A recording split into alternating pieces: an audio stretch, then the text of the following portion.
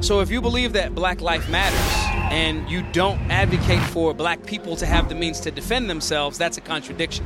At the Freedom Fest conference in Las Vegas, I sat down with Maj Toure, the Philadelphia rapper who founded Black Guns Matter, a movement that advocates for Second Amendment rights and promotes responsible gun ownership in Black and urban communities. There is a propaganda onslaught to convince the American people to operate and vote in their own disinterest. And if you're unaware of the framework of this place, and these are human rights, if you don't even know that, it's a lot easier for you to fall for the pump fake. We discuss the history of firearms in urban areas and his unique perspective on gun control policies and how they help or hurt minority communities. This is American Thought Leaders, and I'm Yanya Kellick. Maj Toure, such a pleasure to have you on American Thought Leaders. Thank you for having me. So, I'm looking at your shirt here. Yeah. Black Guns Matter. I think that's what you're known for. Yeah. Where does this name come from? It's a bit on the, let's call it, edgy side, right? So in 2015, when we started, this was the origin of the Black Lives Matter movement. And I just found it very interesting that this organization was saying Black Lives Matter, which they do, obviously. But a lot of the people that were promoting it were anti-gun. So if you believe that Black life matters and you don't advocate for Black people to have the means to defend themselves, that's a contradiction. You defend all life, more specifically Black life, in areas where there's unconstitutional Second Amendment violations and statutes. You protect that Black life with Black firearms as a defense of gun usage. That makes sense.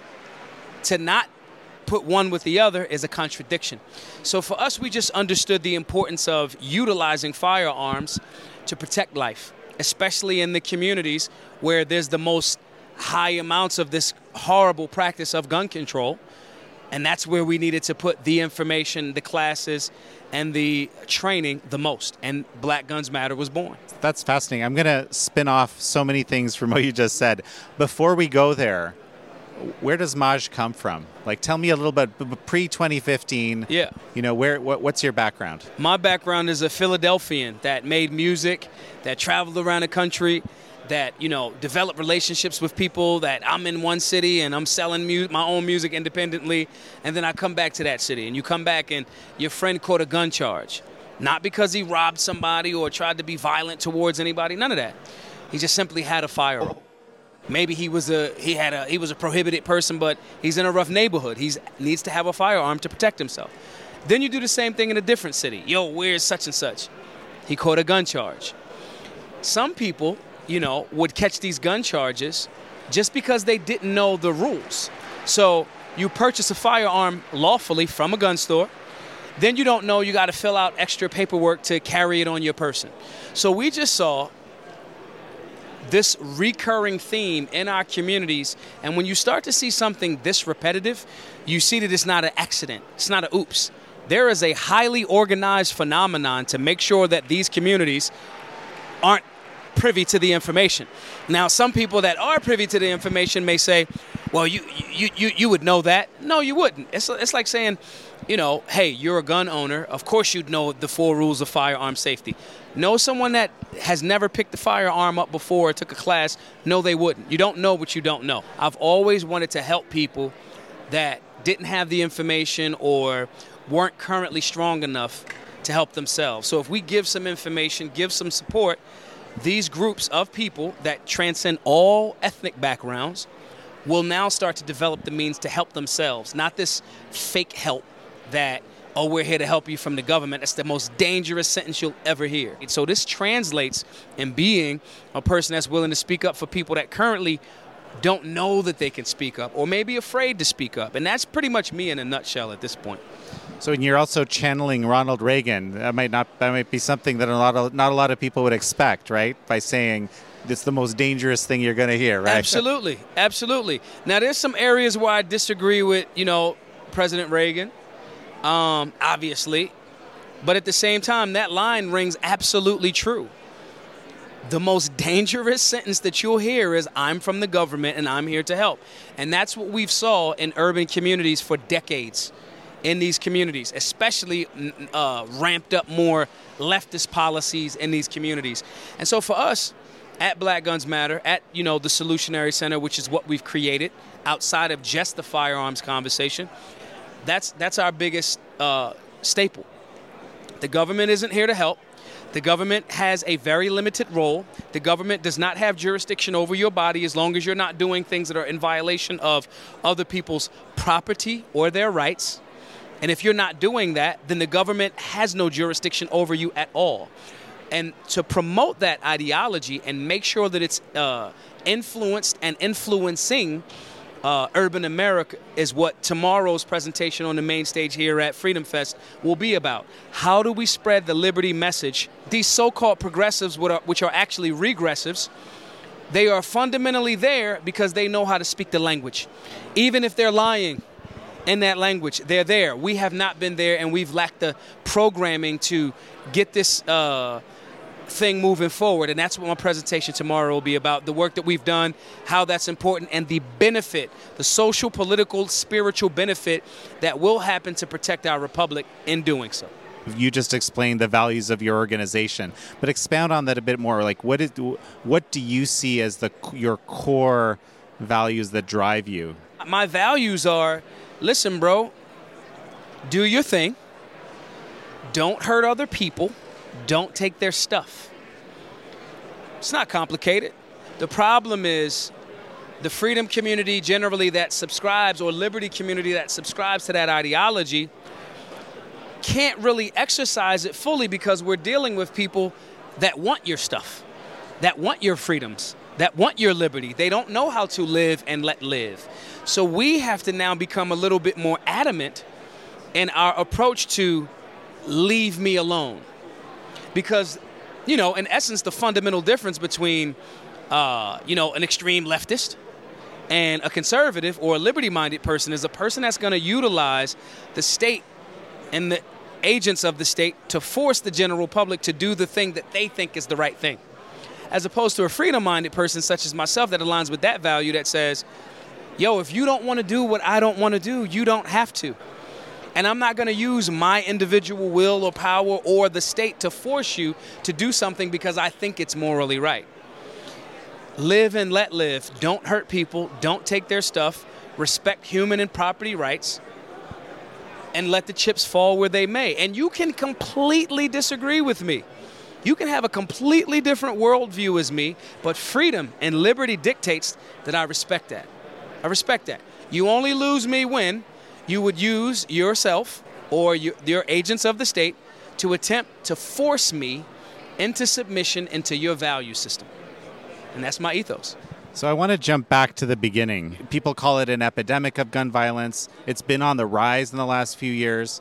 Where is it the worst? Where are the biggest problems right now? The biggest problems that we and the world are seeing with violence in association to firearms is the American government restricting the human rights of the people to defend themselves. Because that's the source of all of the force. So, for example, I'll clarify that.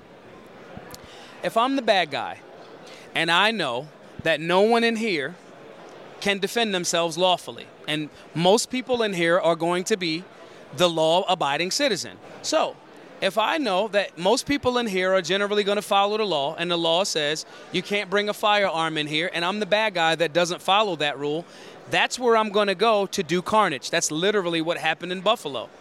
This weirdo kid wrote out the manifesto, hey, I'm going to go kill a bunch of black people, and I'm going to do it in Buffalo, New York, because the gun control laws are there, and these people won't be able to defend themselves. That is the American government, whether that's on a local, state, or federal level, not respecting the supreme law of the land, which is the Second Amendment as it relates to firearms, creating a space where bad guys can go shoot fish in a barrel. That is the biggest source of so-called gun violence in America. The American government that tells people what firearms they should have or who shouldn't have them and all of these different things, right? This is the same government that would sell guns to the Sinaloa drug cartel in Operation Fast and Furious. This is the same government that will leave billions of dollars worth of munitions in Afghanistan. Just leaving guns around for our enemies to just pick up and take. So they are the actual problem. They are not the moral bar for safe and responsible gun ownership. Well, that Constitution and the Bill of Rights is there to check government, not to check the people. But if we keep convincing people that, oh, this is for your protection or restricting the people, we're going to create another communist regime. That's what we're creating. The reason why the conversation about the Second Amendment and firearms is so important is because all of your other values and beliefs and all of those different things, if you can't defend them, you don't have them. I had the Philadelphia mayor last week say, he was up in Canada a few weeks ago, and he didn't think about a firearm. The only people that had firearms while he was in Canada were law enforcement, and that's the way it should be here in Philadelphia. That's what he said. That means you're not fit to serve. You don't know the Constitution. You don't even know your job description. You're just winging it. And these are the types of things that we have to consistently remind the American people about, because there is a propaganda onslaught to convince the American people to operate and vote in their own disinterest. And if you're unaware of the framework of this place, and these are human rights just codified and respected and written down to check the government while protecting your human rights. If you don't even know that, it's a lot easier for you to fall for the pump fake. It's like poker. If I can bluff you, I can beat you. The American government has a horrible hand. It's a horrible hand. But if we can keep convincing everybody that we're the answers, we have all of the answers, just shut your business down, let us handle it, as if we're the moral or justified position to take, then the people will keep falling victim to it. But it's extremely simple when it's explained extremely simply, and that's what my skill set is. I have a very specific set of skills. Now, what about in the inner city? Because the sort of the people always say the epidemic of gun violence. This is what the statistics that I've seen tell me, right? The most of the gun violence is in the inner cities. Why is that? How does that happen? The inner cities also are extremely anti-gun. It's the bad guys. Let's say if we take St. Louis. If there's 1,000 bad guys in St. Louis that keep doing the bad thing, and they got a soft on crime DA, I'm not soft on crime. I'm hard on crime. If you do an actual crime, violence, rape, unjustified killing, I want you to go to jail. But if you have a soft DA that's going to now not even make that a gun charge, right? And you're playing this political game, and I'm one of the 1,000 bad guys that keeps the revolving door going.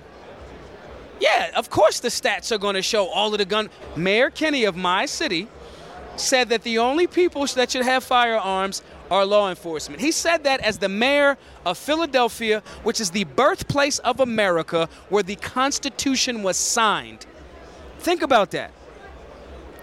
These people are not fit to serve. They're not. So the inner city continues that revolving door, and it will until more and more of the people come on the libertarian side, come on the conservative side. Until we come on that side, we're still going to have more of those leftist politicians that are going to push things that, quite frankly, have devastated urban America. Simple. You've said that gun control is racist. Yeah. Tell me about that.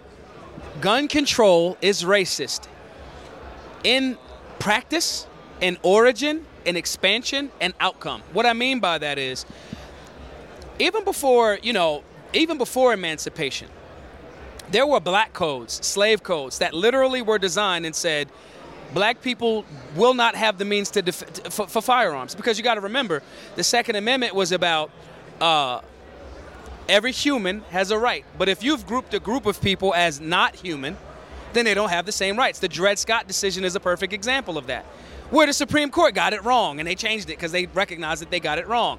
My point in saying that is there were laws that came out of that racist practice. We do not want these subhuman people to have the means to defend themselves. Now, it's easier to say that than that way. Racism is very smart. There's a great book called The New Jim Crow by Michelle Alexander. It talks about how racism operates even through the prison industrial complex. Gun control is about stopping black people, brown people, people of ethnic groups from having the means to defend themselves. It was when it was created. It was when states like North Carolina amended their state constitution to exclude every other group but white people. And it is an outcome now. Who's mostly impacted, which is the origin of our work, who's mostly impacted by firearms charges, possession charges? Not talking about guys out here robbing and killing. Talking about just having a firearm. Who is disproportionately impacted by the sentencing of being a so-called felon with the firearm, black and brown communities. So we're looking at contradictory laws that impact black and urban America, that are staunch contradictions to the supreme law of the land. That has to change. So when I say all gun control is racist, it's not just because it's a cool t-shirt that we sell at blackgunsmattershop.com. It's because it's a fact. It's a fact. The origin, the maintenance, the expansion, and the current outcome showcases that to be accurate. And if anyone disagrees, I got plenty of time while we're in Vegas. I'll be floating around eating and having drinks, copious amounts of wine, and I can explain to anyone exactly how I'm right and they're wrong. I mean, fascinating perspective. So the last thing you said is about, it reminded me of this idea of equality of outcome. Yeah. Okay? Yeah. And so where do you stand on the critical race theory view of racism then? So one, the things that are being presented currently, liberals are great at this. These current so-called liberals, or regressives as I like to call them, they're very good at taking something that people don't study a lot of and repackaging or rebranding it and calling it a thing that it's not. Critical race theory initially was the theory of showing how racism via state-sponsored legislation impacted communities of color negatively. That's what critical race theory actually is and was. What's being presented as critical race theory is like a white fragility course. Somehow white people are the problem with everything that goes wrong. Like, my team didn't win Game 7 of the NBA Finals, it's white dude's fault. You gotta just say that, oh, because I'm white, I'm wrong. I don't know what the hell that is. And what they're doing in these classes is trying to spin this false narrative that somehow because I'm melanated and I'm a high school dropout, that somehow I can't make $1 million and it's impossible for me. Bro, I make a good living. And I'm really handsome. And I go to the gym and I work hard and I have the right to defend myself. I'm not going to allow somebody to tell my children are homeschooled. I'm not going to allow someone to say that, oh, you were born into a system and it can't, and that's the danger of critical race theory. But again, these politicians that push this are poverty pimps. They have a vested interest in selling pain. And when we recognize that Nixon deliberately targeted urban communities with this war on drugs, when we say that cannabis prohibition was literally started to target communities, we can say we don't have to participate in that. We can say fall back, and we can also say, listen, don't ask for me to pay for your tax. I smoke cigars. If I smoke too many cigars, we know, bro, lung cancer is in your future. Don't ask the general taxpayer to pay for that. You knew what you were doing. And I'm fine with that. We can follow these models and leave the people alone to their vices. That's what freedom and liberty is about. How many people get into car accidents and crash and run people over because they're drinking a lawful product? Again, freedom is not the safest thing. It's our way of life, though. We mitigate that the dangers of freedom by making smart, safe, and responsible choices. Flying on an airplane is not safe. That's how I got here. It is a large metal tube, 30,000 feet in the air, filled with highly flammable jet fuel. That's not safe. We mitigate how unsafe it is by doing things that limits the ability or the amount of accidents. But planes crash. They do. So the smarter mind is the person that says, let's pull back off of the government intervention. Let's educate the people about what actually happens when you take these products. The people that want to participate in it can. The people that don't, the market will either flourish or the market will disappear. No government intervention needed. And that also does not mean it's our job to bail you out. That's why we in this stagflation situation we in right now. All of these bailouts. Freedom is going to cost. You have to be fiscally responsible, and there's no such thing as too big to fail. Your lungs were too big to fail when you kept smoking, and you knew it. Your banks don't deserve to be bailed out. Your policies of your airlines and pushing something that's not a law, but a mandate, they don't deserve tax dollars. You can't say private economy, but you're dipping in and getting government assistance. How are you Fortune big companies asking for welfare? This is not the American way. But we've fallen far from what the American way is and was, because when that guy said we're going to start making these government-ran schools not about churning thinkers and hard workers, but about worker bees for the state and for these private companies, looking at you, Rockefeller, Department of Education. See, these are the conversations we don't want to have. Now we're going into education. Now we're going into the pharmaceutical industry money. America was stronger and greater when we let Americans do what they needed to do and either sink or swim on your own. You make another company, you keep going. Government is a protection racket. Give us your taxes. We'll potentially send our shooters, if you call us, to protect you. But that works two ways. Because if you don't do what we say as government, you don't make your 7-year-old wear the mask at the art museum in New York, we'll arrest your 7-year-old. If you're on a plane, I've been kicked off of plenty of planes. If you don't wear the mask, we're going to have the police come on and escort you off. That's not freedom. That is government overreach, and I'm not asking for the police in that space. If you tell those people you have the means to defend yourself and you shouldn't outsource your personal protection to somebody else, the irony is you're just calling a person with a gun. Cut out the middleman. Have a gun. Defend there. And by sheer nature of the bad guys knowing that you have a gun and you're a safe and responsible firearm owner that trains, that bad guy is going to be less privy to want to come participate in taking your stuff. Firearms are tools of personal protection. Firearms are tools of their deterrence. You know, these mass shooters seem to never shoot up a police station because they know they're going to catch something hot coming the other way. National response time for police is 11 minutes. The bad guy that's raping that woman or man isn't waiting around 11 minutes for the police to come to have a shootout with the good guy. Your personal protection is your responsibility. If we empower the people that way, not only will they not ask for police, but they'll ask to, again, be left alone more. We got this. So you're advocating for a pretty radical restructuring of society here, given where we're at right now, you know? And so let's say we take, let's take Philadelphia. That's where you're from. And you're mayor now. Okay, what happens? So first, if I'm mayor, I don't think it's a radical restructuring. It's just getting back to the roots of what this nation initially was. Philadelphia was a place of religious freedom, political freedom. William Penn, when he created Philadelphia, that's what he created it to be. Women had rights in ancient Philadelphia, for lack of a better term. So it wouldn't be a radical restructuring. It would just be removing so much of the things that are in the way of that. But if I'm day one mayor of Philadelphia, I tell law enforcement officers, we want to support you. We want you to go home. We want you to be safe. We only want you to chase 3 things: robberies, rapes, and unjustifiable homicides.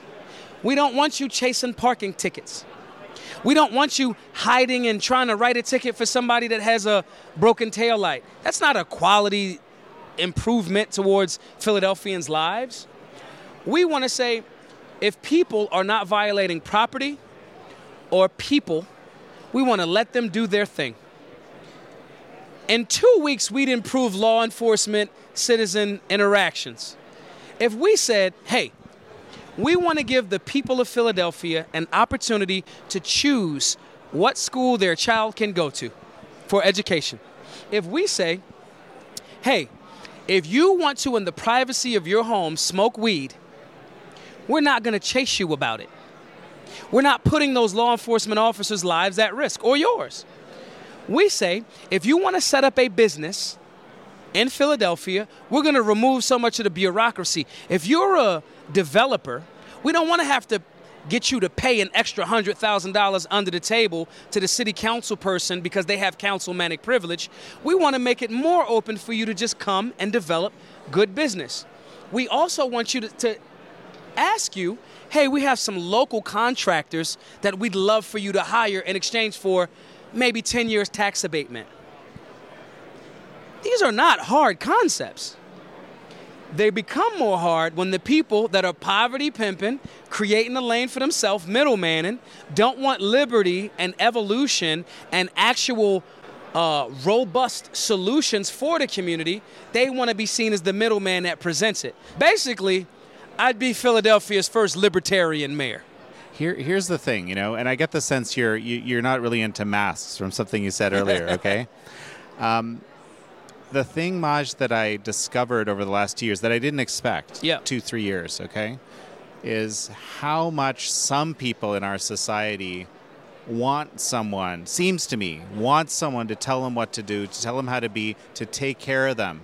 And I'm not talking children, I'm talking adults, but I wonder, the prescription that you're describing, I don't know if that works there's a whole lot of people who probably say, Maj, I don't think I want that. I actually want I want these people to tell me how to do it and to make sure I'm taken care of and not have to worry about the responsibility of taking care of myself. Yeah. Freedom dictates that they have the right to think that.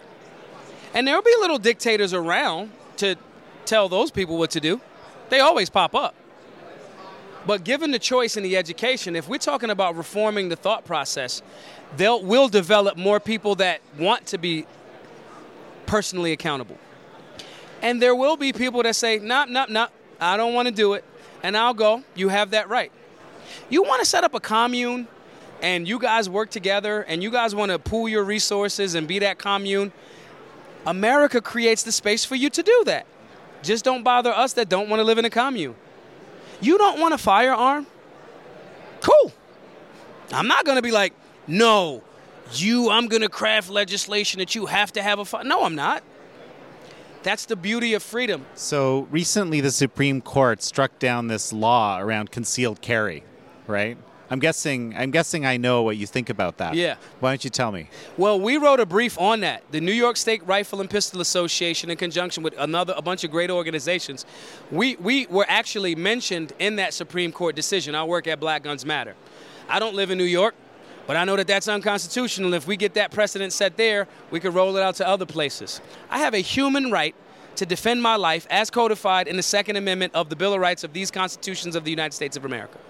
We can keep playing around like it's still an argument, but it's not. That's the framework of this place. And I, as a free man, move about that way. So I'm glad that the Supreme Court did their job, which is interpreting laws or challenges to the law based on the Constitution. The leftists are right now trying to say, we need more seats on the Supreme Court. The Supreme Court does not make the decision for 330 or whatever the number is, million American people. They are there to interpret the Constitution. And they got it right this time, and I commend them for that. Huge shouts to them for that. It was a layup. You know what I'm saying? We threw them an alley-oop, and they dunked it. Clearly, Black Guns Matter speaks to Black Lives Matter. I mean, you mentioned that earlier. And you've also talked about how you do see as America being systemically racist in the ways you described. Mm-hmm. How does your vision of the world be similar or different from Black Lives Matter? My vision of the world is I'm in alignment with Black Lives Matter as a phrase. My vision of the world is not I'm in alignment with Black Lives Matter funneling money into policies and politicians that are actually attacking black life. Their guy was Joe Biden. Joe Biden has made a career out of locking up black people and separating black families. These are the same people that said all this, you're separating families at the border. He has made a career out of locking black people up, the crack sentencing disparities. If you get this much time, if you got the same amount of crack, hard, or soft powder. That's Biden.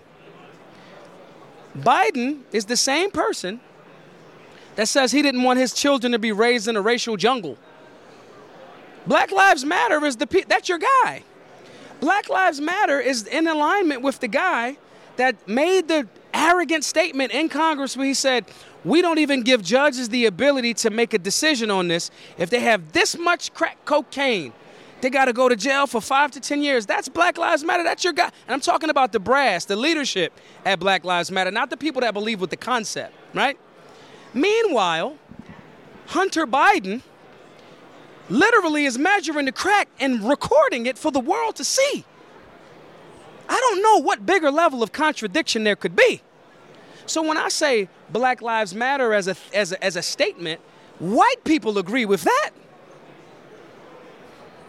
But what a lot of white people are opposed to is this, let's destroy the nuclear family, let's promote an agenda, let's trick black people into operating in their own disinterest, which actually disempowers the black community. Let's go buy a bunch of mansions with the money, and I ain't seen none of that money get back to the black community yet. Just like the liberals, so-called liberals or regressives like to repurpose words, I'm taking ownership of that acronym. It now stands for Black Libertarian Movement. That's mine now. And I may give it back when the $700 million, damn near $1 billion, that Black Lives Matter funneled out of the black community, out of good meaning, well-to-do black and white and brown communities, to prop up our president, Joe Biden, who's clearly is struggling with early forms of dementia. When you put some of those hundreds of millions of dollars back into black communities, I'll give you that phrase back. Until then, it's mine. It's the Black Libertarian Movement. That's what that stands for now. And anybody that feels some type of way about it, I tweet my exact location. I'm going to leave. I'm in the Mirage right now. I'll be here the entire weekend. I'm going to have lunch at Pantry. I'm wearing a bright yellow shirt. I'll be at the main stage tomorrow at 9:45. I'm in Vegas. I'm going to shoot over and box at Floyd Mayweather spot. I'll tweet my exact locations, and we can have a discussion about it. I'm American as the day is long. You know, Martin Luther King had this vision, right, of color blindness.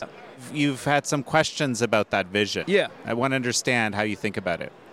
I don't think Dr. Martin Luther King, who was a gun owner, by the way, who was denied a license to carry, by the way, by the state. I know they try to push the whole nonviolent narrative, but they also don't talk about the Deacons for Defense that defended the Student Nonviolent Coordination Committee, SNCC, and a whole nother lesson. But nonetheless, I don't think that Dr. King was saying be colorblind. We're not dogs. That guy's darker. In the summertime, I get like a tan. Come on. I think he was saying treat everybody the same way regardless of the color, right? And that's different. Yeah. That's like me saying not recognizing the difference, but pretending like the difference makes one subpar. That's what an actual racist is. Me recognizing that, like, yo, okay, there are differences in different ethnic groups and cultures. That's not racism. And that's going like, yo, bro, like, clearly Kenyans are really good at long distance running. What are we talking about? Like, they murder it. They're better at it. They're better, right? That's not me. Does that make me racist? My point in saying this is there's a way to appreciate the differences and, whatever, without making it be this thing that, like, oh, I can't pretend like I can't see color. When Dr. King was saying that, he was saying, we're going to treat each other. If you're a horrible person, we're going to acknowledge you as a horrible person, bro. Like, I'm not going to just be cool with you because you black, but you like the killer. Yo, you're a killer. I'm not. What are you talking about? You're the bad guy.